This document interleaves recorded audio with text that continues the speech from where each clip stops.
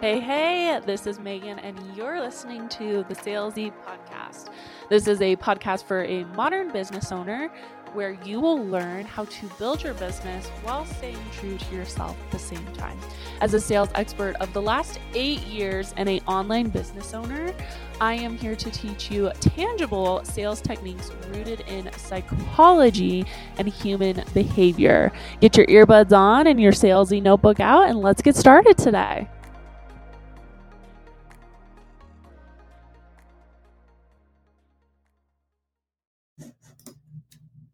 Hey, welcome back to Salesy and welcome to the new season.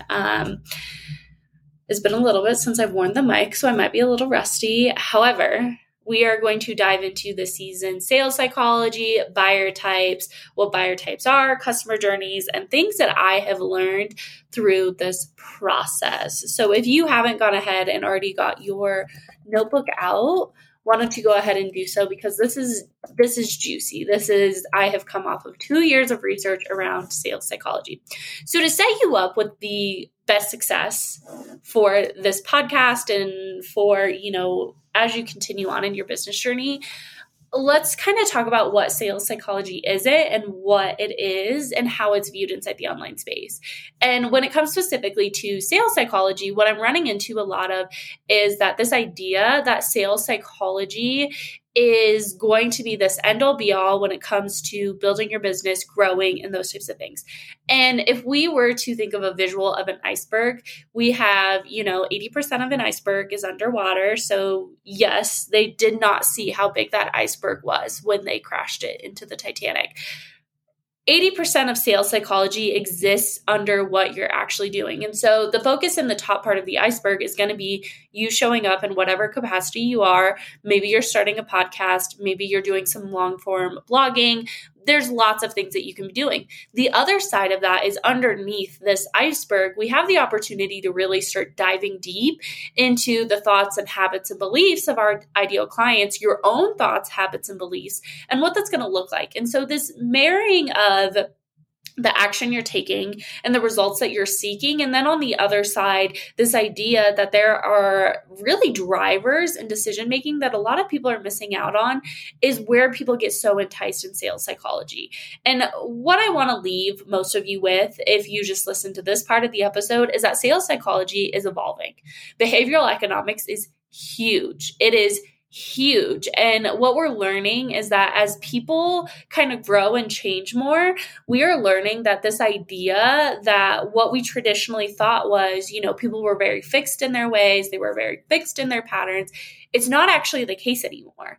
And because it's not actually the case anymore, this research field is growing in a capacity that it probably hasn't seen in the last 50 years. So tying into that, we have social media, and social media really plays into sales psychology and psychology as a whole, because social media not only expands our sphere of influence and what we are able to kind of start consuming and experience, and even people maybe we never would have met before based on geographic location, or there's no real reason why you should have met them before. So with social media, sales psychology is also expanding, because this idea that there is a heavy influence in what social media is doing and in the buying habits of the consumer is where they're starting to research it more. And so if you run a business online, or you are starting to run a business online, really diving deep into what are the habits and the beliefs of my ideal client and those types of things, and then digging deeper into how do these habits form and are utilized inside social media is going to be so key. What I want to say though, when it comes to sales psychology specifically, is that sales psychology is not a replacement for business advice. It's not a replacement for marketing. It's not a replacement for planning.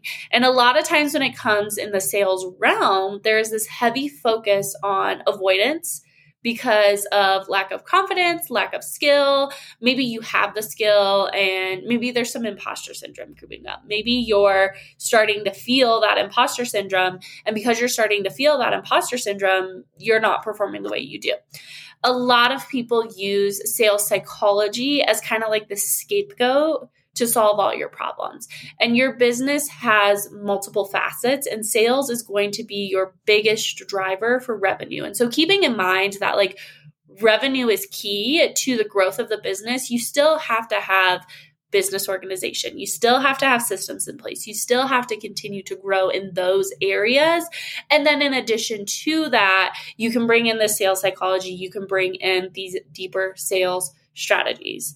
Now, with me talking about sales psychology, and currently at the time of while I'm recording this, we are in the Buyer's Psych launch. So if you're listening to it, with its drop date, you can click the show notes below and grab Buyer's Psych. But what I have noticed is that when I start talking about sales psychology, we have a lot of things that come up when it comes specifically to sales psychology. And what we want to think about when we're thinking about psychology is that psychology is the study of human behavior inside the mind. And when they started studying psychology, they realized that the structures and the functions inside of our brains were actually influencing our thinking and our decision making. And so psychology is still relatively new in the soft or hard sciences, wherever you kind of place psychology. I kind of place it on a hard science because it is. Hard science is more of like your biology, your chemistry, but psychology can be considered that. And so with these functions and these processes in our brains, psychologists were starting to understand human behavior. And so we have, we start learning about classical conditioning, about Ivan Pavlov and his dogs, and understanding that if you guys don't know the story, when Ivan Pavlov studied his dogs, he would ring a bell. And with that bell, his dog's mouth would salivate, and then he would feed them. Ring bell, feed them. Ring bell, feed them. And that created what we know now as classical conditioning. And then you have B.F. Skinner kind of come into the space, and he starts talking about operant conditioning and positive and negative rewards. And so it's this continued study of basically, why are we the way that we are? And how can we utilize this information to either A, improve lives, B, learn more about mental health and what is going on beyond, now we have functional MRIs, so we can see what's happening inside the brain. We can see the lack of chemistry, or, sometimes when you have ADHD, there are literal holes in your frontal lobe. So we can start seeing that. And the third piece is with the rise of psychology was the rise of consumerism. Now, wherever you sit in that space, understand that pro-consumerism here, we are pro-capitalism. And if you are not, it is your kindest, invitation to exit. If that is not something you believe in, that's okay. And so with the rise of sales psychology, we also had the rise of economic theory. And economic theory really talks about supply and demand and buying and those types of things. And so they started crossing over. We were starting to understand that decision-making came first as humans. We made decisions as humans first, and then we started making decisions as really starting, this process of buying, because the market was expanding, the market was growing. And with the rise of capitalism and consumerism, that's where we started to see it. And so sales psychology is getting more attention because there's the other side of that, which is behavioral economics. And behavioral economics is like the love child between psychology and economics, because the economics focuses very much on markets and cycles like that. And sales psychology and psychology is focusing on it. So when I'm talking about sales psychology, what I'm not talking about is this idea that basically you can just throw something out there and call it psychology. I'm not talking about mind control, because humans will always have free will. That's the core need of us. And what I'm also not talking about is energetics. There is a time and a place for energetics and quantum physics and all of those things. But considering what most people don't realize is that sales psychology is studied and it's used. Now, when we get into the online space and when we start thinking more about, okay, we have marketing and we have sales, and marketing and sales run parallel inside of a business and they work hand in hand. And so what a lot of people aren't considering in this running parallel and working hand in hand is that your marketing process is designed to bring in leads. And so when we're thinking about sales psychology, we're also tying into buyer psychology, the marketing process, and the consumer behavior. which is so important if you think about it, because like if you could have a manual on how and why people are buying, you would buy that manual. You would be like, hey, I'm going to buy that manual. I'm going to understand my ideal client deeper so that then I can be able to really tie into their personal beliefs and what they're thinking. And so on the other side of this is that we have a marketing process that is either organic, so you are showing up on TikTok, Instagram, or those types of things. And that marketing process is triggered and fueled also by the things that you know about your consumer.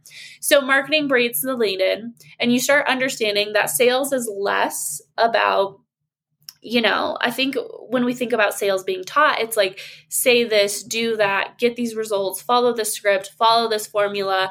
And the consumer's kind of tired of that. The people I talk to in the DMs on Instagram, they're tired of all of these things that are being shoved down their throat as systems. So sales psychology kind of comes in and it takes that lead from the marketing process, whether it's organic or paid. And from there, it allows people to understand that like, hey, there is this other side of it that you can have this deep understanding of how the brain works. And because you understand how the brain works, on the other side of that, you can also utilize this in your sales process to understand what you should say in your own authentic voice, what things get people to move based on their buyer type, so you don't have to sell the transformation over and over and over. And so sales psychology opens up this door of being able to sell in a way that is really, authentic's a buzzword, but it's really true to who you are and what you do.